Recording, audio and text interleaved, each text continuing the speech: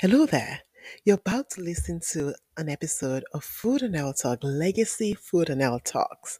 In 2023, Food and Health Talks rebranded and relaunched as Change Makers. But all the episode we've recorded up to this point is still available for you to listen. And you're just about to listen to one of them. Enjoy it. And don't forget, Food and Health Talks is now Change Maker Podcast. Thank you.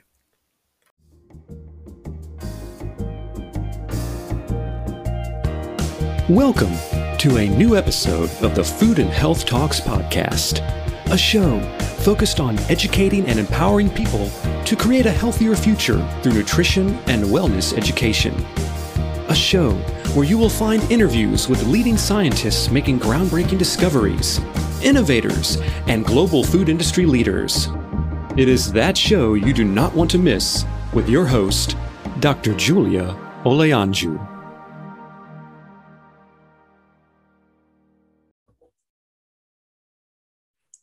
Hello, everyone, and welcome to Food and Health Talks. On this episode, we'll be discussing food innovation and how we can change the food landscape, opening doors for healthier and more sustainable food products. I'll be discussing with an expert who also works with innovators to bring new food products to the shelves, Dr. Maha Tahiri. Dr. Tahiri is best known for developing game-changing strategies that translate science and technology into business opportunities. She's currently an adjunct professor of nutrition at Tufts University and the CEO at Nutrition Sustainability Strategies, LLC, a boutique consulting firm supporting early-stage startups and multi-billion-dollar companies aiming to improve the food system. Previously, Maha was the Chief Health and Wellness Officer at General Mills. Maha, welcome. It's so nice to have you here. Thank you, Julia. Thank you for having me. It's a pleasure. It's a pleasure. So it's an exciting time for innovation in the food industry. And for someone like you that breathes and lives innovation, I'm sure it's an exciting time for you as well. But before we get into our conversation for today, I want people to get to know you. So let's kick things off by allowing our audience to learn more about you, your background, your story. What led you to your current career trajectory? Do you mind sharing that? Yeah, absolutely. So I am Moroccan and French. I was born and raised in Morocco, and then I moved to France for college and then spent 24 years in Europe and then moved to the US 10 years ago. But when I say that I'm Moroccan and French and moved to the US, it really tells you something about the cultures of food that I've been through. I've been in cultures that absolutely love food, with a lot of food versatility, with a lot of celebrations around food, with a lot of norms that are around food. So from the get-go, food has played a big role in my life, in France, in Morocco, in the US actually too. And we can talk about that a little bit more. Of course, these cultures have absolutely different ways of having food in the culture, in how people express their identities, express. So I have been fascinated by food, not only from the nutrition side of it, because I have a PhD in human nutrition, but there's one sentence that resonates with me quite a bit, which is food is not about nutrients, it's about human beings. And that is really something that really, really stayed with me and helped me articulate my purpose, which is through food, I really want to impact people's life at scale. And then something else happened in my life, which is I became an avid scuba diver. And then I added the environment and sustainability into the things that I really, really care about. So I want to impact people's life and the planet with scale. That's really what I would love to do and be doing.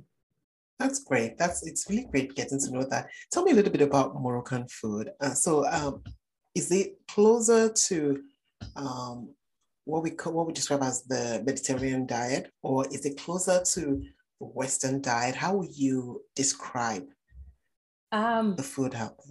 The food in Morocco, I would say it's it's closer to the Mediterranean diet and the Middle Eastern diet. Okay.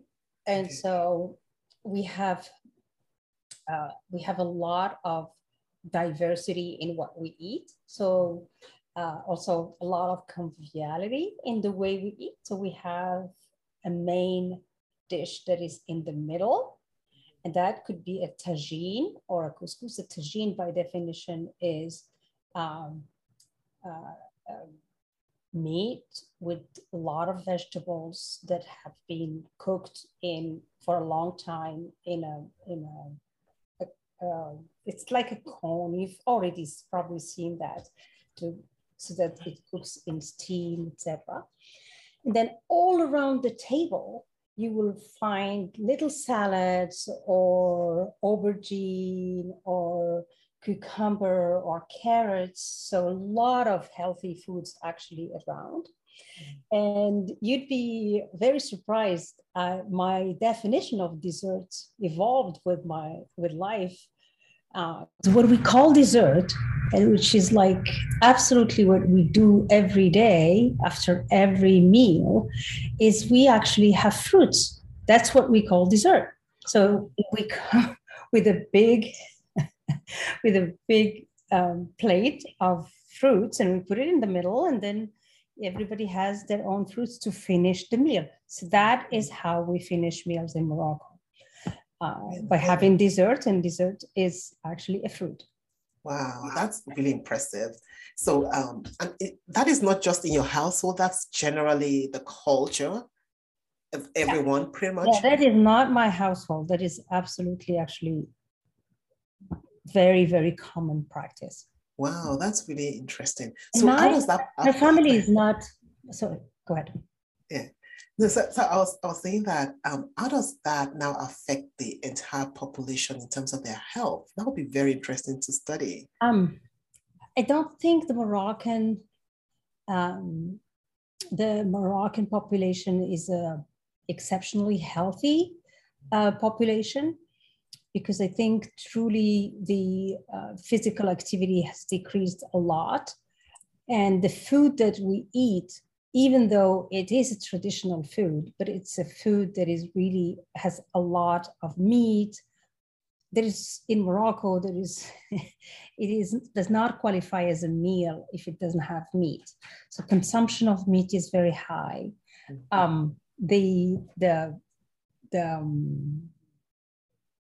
The dish in the middle so it's very, very tasty, but has a lot of fat. So I think there's a lot of education to be done. And plus we have a pattern. So we eat at breakfast, we eat at lunch, and we eat at dinner, but we eat very late. And whenever somebody comes to your house, and this is a very convivial culture, people don't have to call you on the phone to come to your house and say, hi, how are you? So they just come. So you usually have a lot of pastry and things that are prepared. And so you drink tea and the pastry maybe twice, 3 times a day. So the snacking, and it is very good, but it's very high energy dense snacks. So now I get where the trade-off is. So that's interesting. Thanks for sharing that. It's a very rich culture, and it's good to know more about it. So let's move on. Very good. Oh, that's good. I really, really recommend to people to go to Morocco and experience some food, because it's a very, very rich cuisine and diverse. So please go. Definitely. I'll definitely look for that. I'll look for that now and see some around me. So yeah, let's move on to talk a little bit about your work at General Mills. You were the Chief Health and Wellness Officer. Was this more R&D focused, or were you more into the production head? What was your role about when you were out there? Well, it was a dream job because General Mills is one of the companies that really understood at that time, and way before me actually, that health and wellness was a competitive advantage. And so what they did that was really, really interesting is that they combined actually a lot of the aspects of health and wellness under the same roof. So my role was to lead a team of dietitians, PhDs, master degrees, really, really very, very brilliant people with a lot of experience. And the department was called the Bell Institute of Health and Nutrition, which was one of the really most credible institute in the industry.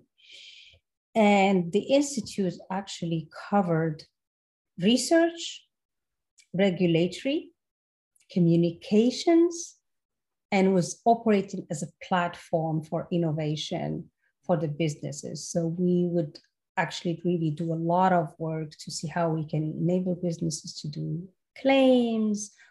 We would work with consumers, with the people who really were doing consumer research in the company to really understand the consumer and how we can actually translate that into products that have attributes that are more healthy. We worked to actually, in 2005, and that was way before I joined, General Mills launched Health Metric, which is really, really a very, very thorough process on how to renovate and make their products better. And they followed it and measured it and reported every year. And the scope was global, so we actually globalized. I have a global experience, so I think it was very good in terms of like bringing more global talents and not let the Bell Institute be a solely US entity. But we were very, very much also involved in the strategy of the company, in the corporate health and wellness strategy of the company, in the way we market products, the way we communicate products. It's really, really was a very comprehensive role within the company. And so at that time, really, I can say that General Mills was very, very committed to health and wellness, and they have a very comprehensive way of looking at health and wellness. That's interesting. And so when you talk about the research team, the dietitians and communication, so I'm guessing that the research team also does research to see the new innovative ingredients out there that can be integrated into products, communications to ensure that marketing communicates the value of each product properly. And that's pretty much how they work together. Is that correct? Yeah, they work together, but they work also with the R&D teams that are doing really the product R&D innovation that were in the cereal division within R&D or snacks division or dairy division, et cetera, et cetera. And so we would work, for example, we launched a good belly bar with probiotics. And so that was a very collaborative project where we worked with the R&D snacks team to help them really develop the science that is needed for them to be able to claim. It was really a long project, but we worked together in really putting that product into the market with the best messaging, with the best science to back it up, et cetera, et cetera. That's really great. So let's talk about innovation a bit more. With your background in innovation, I'm sure you observed a lot of changes in the market space in the past few years. And one of the key things we see is many products hitting the shelves, products are enriched with different phytochemicals, adaptogens, and just different products really coming out. So what are your thoughts on this? Is this the future of snacking, or what do you think?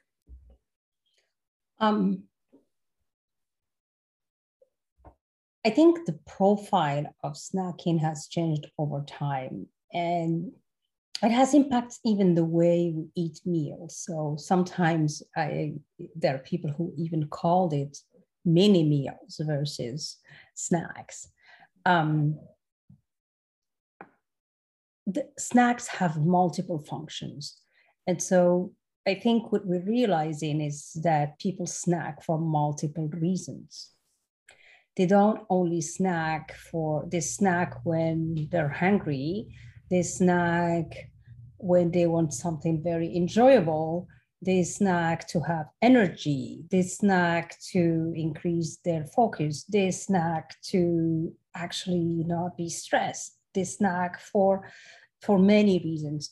And the fact that the snacking market is understanding more the consumer and understanding more the different needs of the consumer for a snack is making actually those benefits appear more and more, which is great, which is really stimulating innovation, which is bringing benefits to the table that were not necessarily 20 years ago in the market for snacks. That's true. That's very true. And one of the things that we've all seen, the pandemic we've experienced in the past 2 years has also affected the food and beverage industry as well. But interestingly, before the pandemic, I remember writing an article for Forbes in 2019 where we talked about the innovation going on in food industry and the emergence of healthier products and a stronger demand from consumers for healthier beverage and food products. And there were data at that time that supports an increase in demand for this good for you products. And we also saw a shift in the market as well. More companies were producing products to meet those demands. Now we had a health crisis a global health crisis that people had to deal with for a 2-year period, which shifts the way they think about their health and it puts health at the forefront of many people's minds. So how do you think the food industry would change in the coming years, considering the trajectory we're already on before the pandemic and now thinking about the future and what we'll see in the coming years? What's your thoughts on the direction we're embarking on or what the future holds?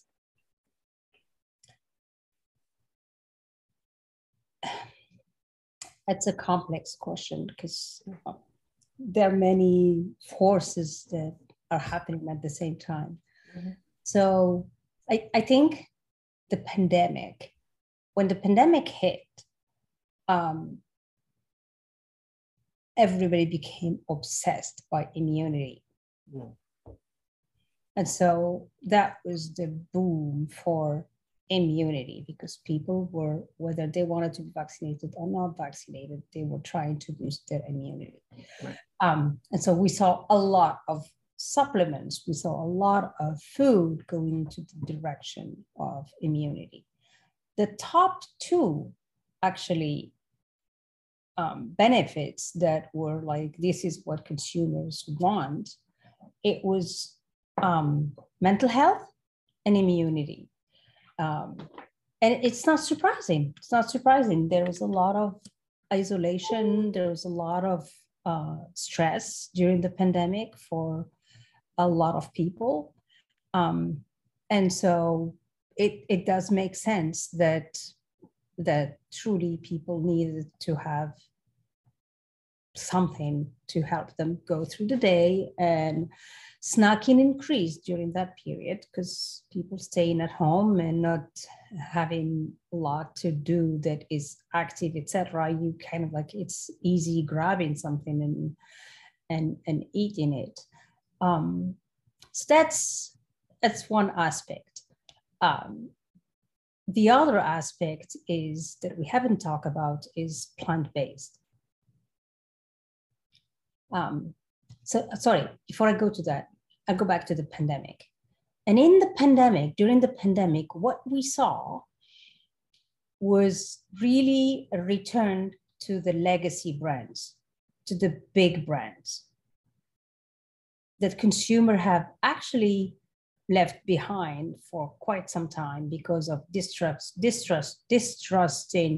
the big companies, because they didn't, there were just a lot of issues with the big corporations. But during the pandemic, it was something that reassured people. First of all, they were able to deliver the products to people. They were affordable.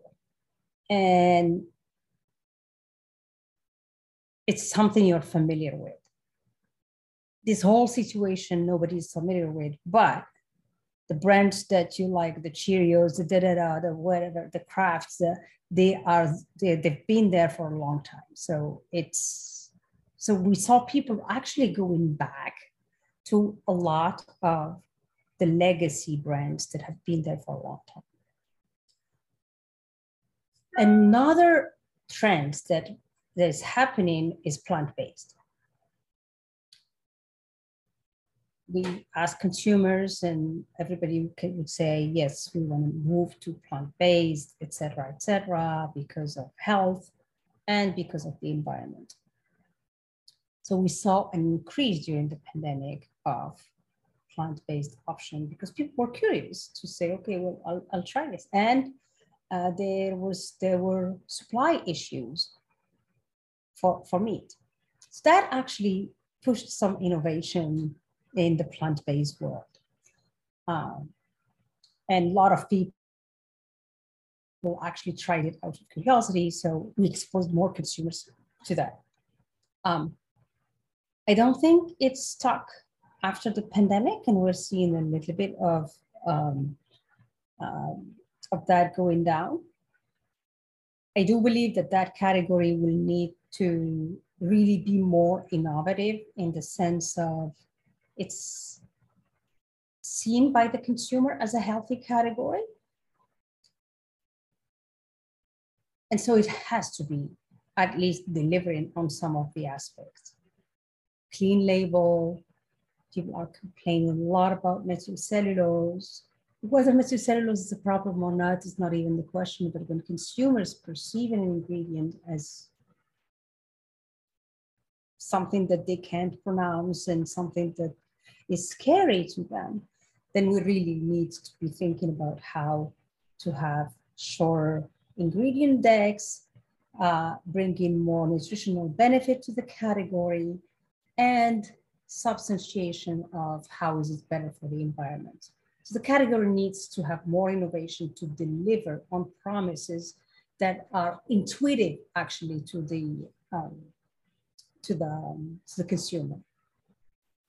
So that leads us to sustainability. So let's just stay with that topic a little bit. So when you think about all our efforts to ensure sustainability, I mean, to ensure that we can actually support a growing population in a few decades from now, what do you think we've gotten right, or we're doing right? What do you think we should be careful about? And what do you think we've not figured out at all and we need to work on? I think what we're doing right is that we are truly exploring breakthrough technologies that would very much make a difference with traditional agriculture. So let me start with the technologies that are actually linked to agriculture, because the point is not to replace all agriculture. You see what's going on in regenerative agriculture, all of the work on soil health, all of the work of farms that are really trying to become truly even carbon negative, not even zero. So it's possible. And there's a lot of work that is happening on regenerative agriculture that can make agriculture becoming less problematic for the environment. Second, we talked about plant-based, but there are really a lot of breakthrough technologies. Some we've been working on for already many years, like fermentation and biomass fermentation, where you take fungus, and in the bioreactor, that fungus actually produces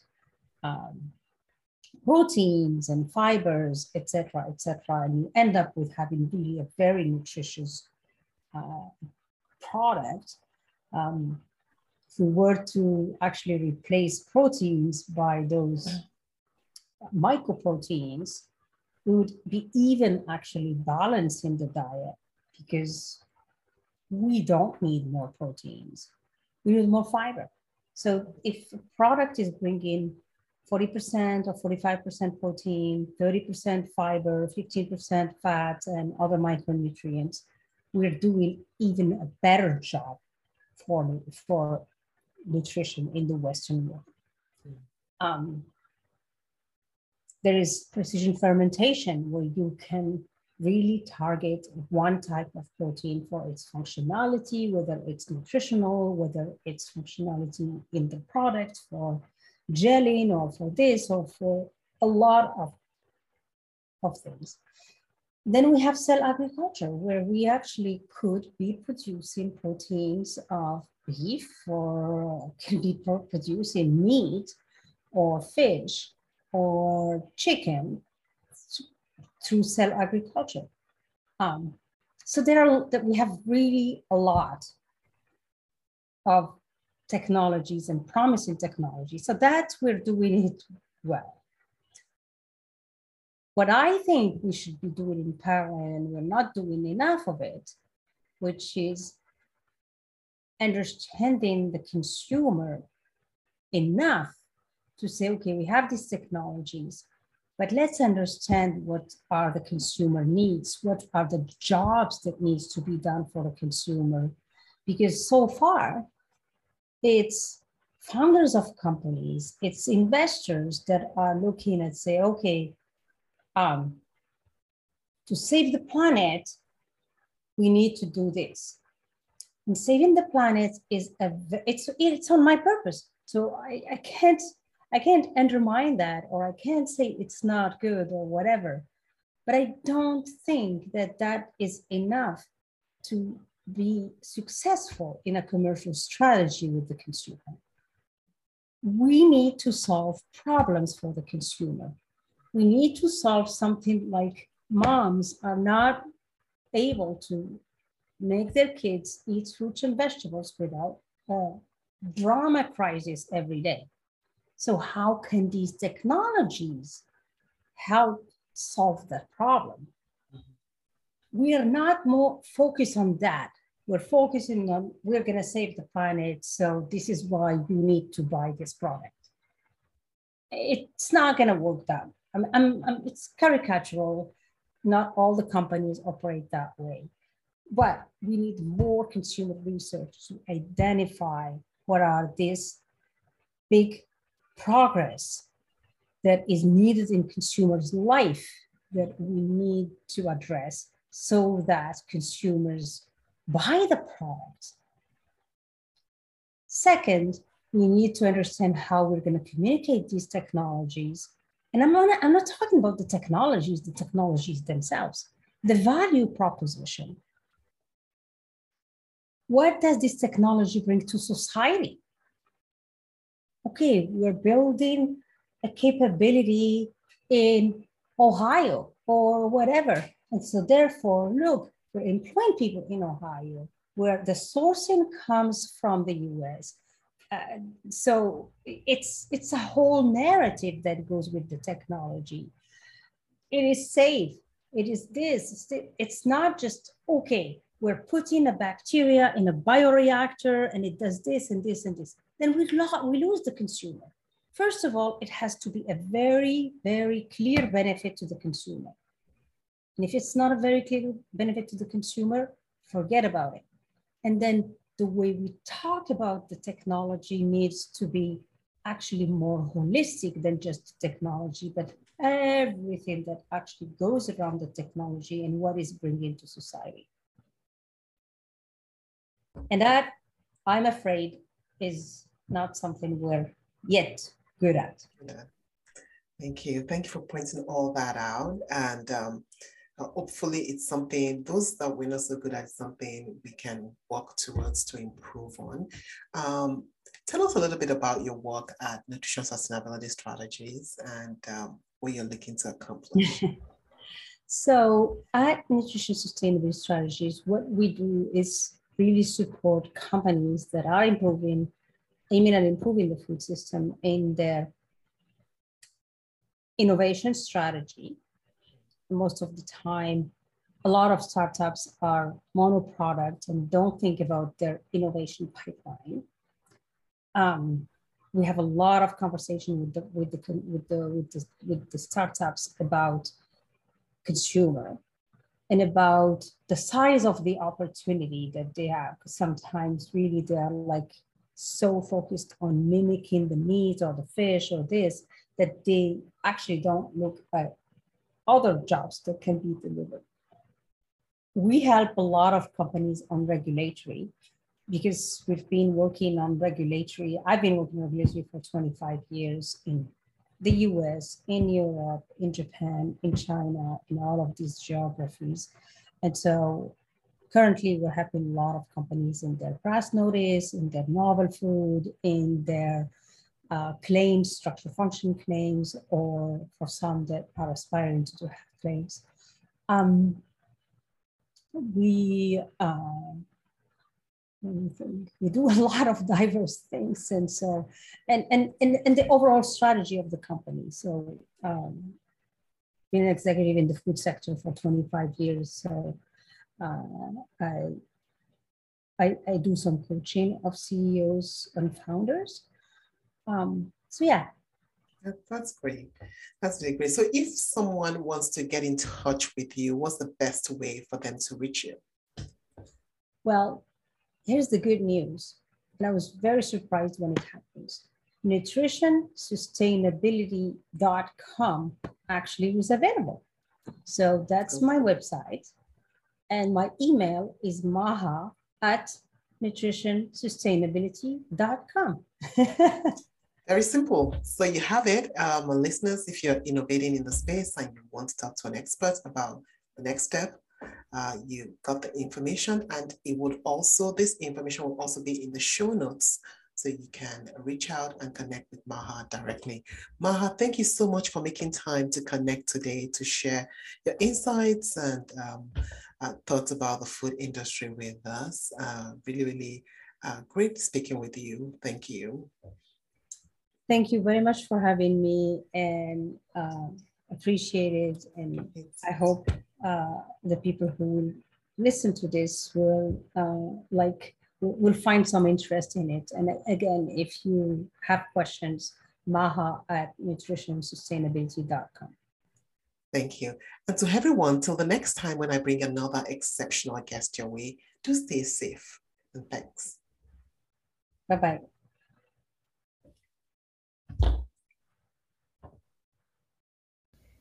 Thank you so much for listening to this episode. I'd like to share a very important tool that makes it very easy for me to prepare this podcast every single episode with you.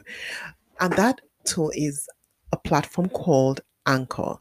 Anchor is a platform created by Spotify, which makes it very easy to record, edit, merge, insert music into your audio, and just prepare everything you need for each of your episodes. It also makes it easy for you to work with your team as well. They could prepare the files for you and you upload easily, or they upload for you. Whatever you want to do with preparing for and broadcasting your podcast, Anchor makes it easy. So check it out. It's free to create your account, and I also want to add this as a sponsored segment.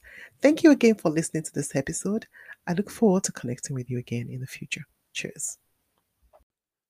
Thank you for joining us for another session of Food and Health Talks.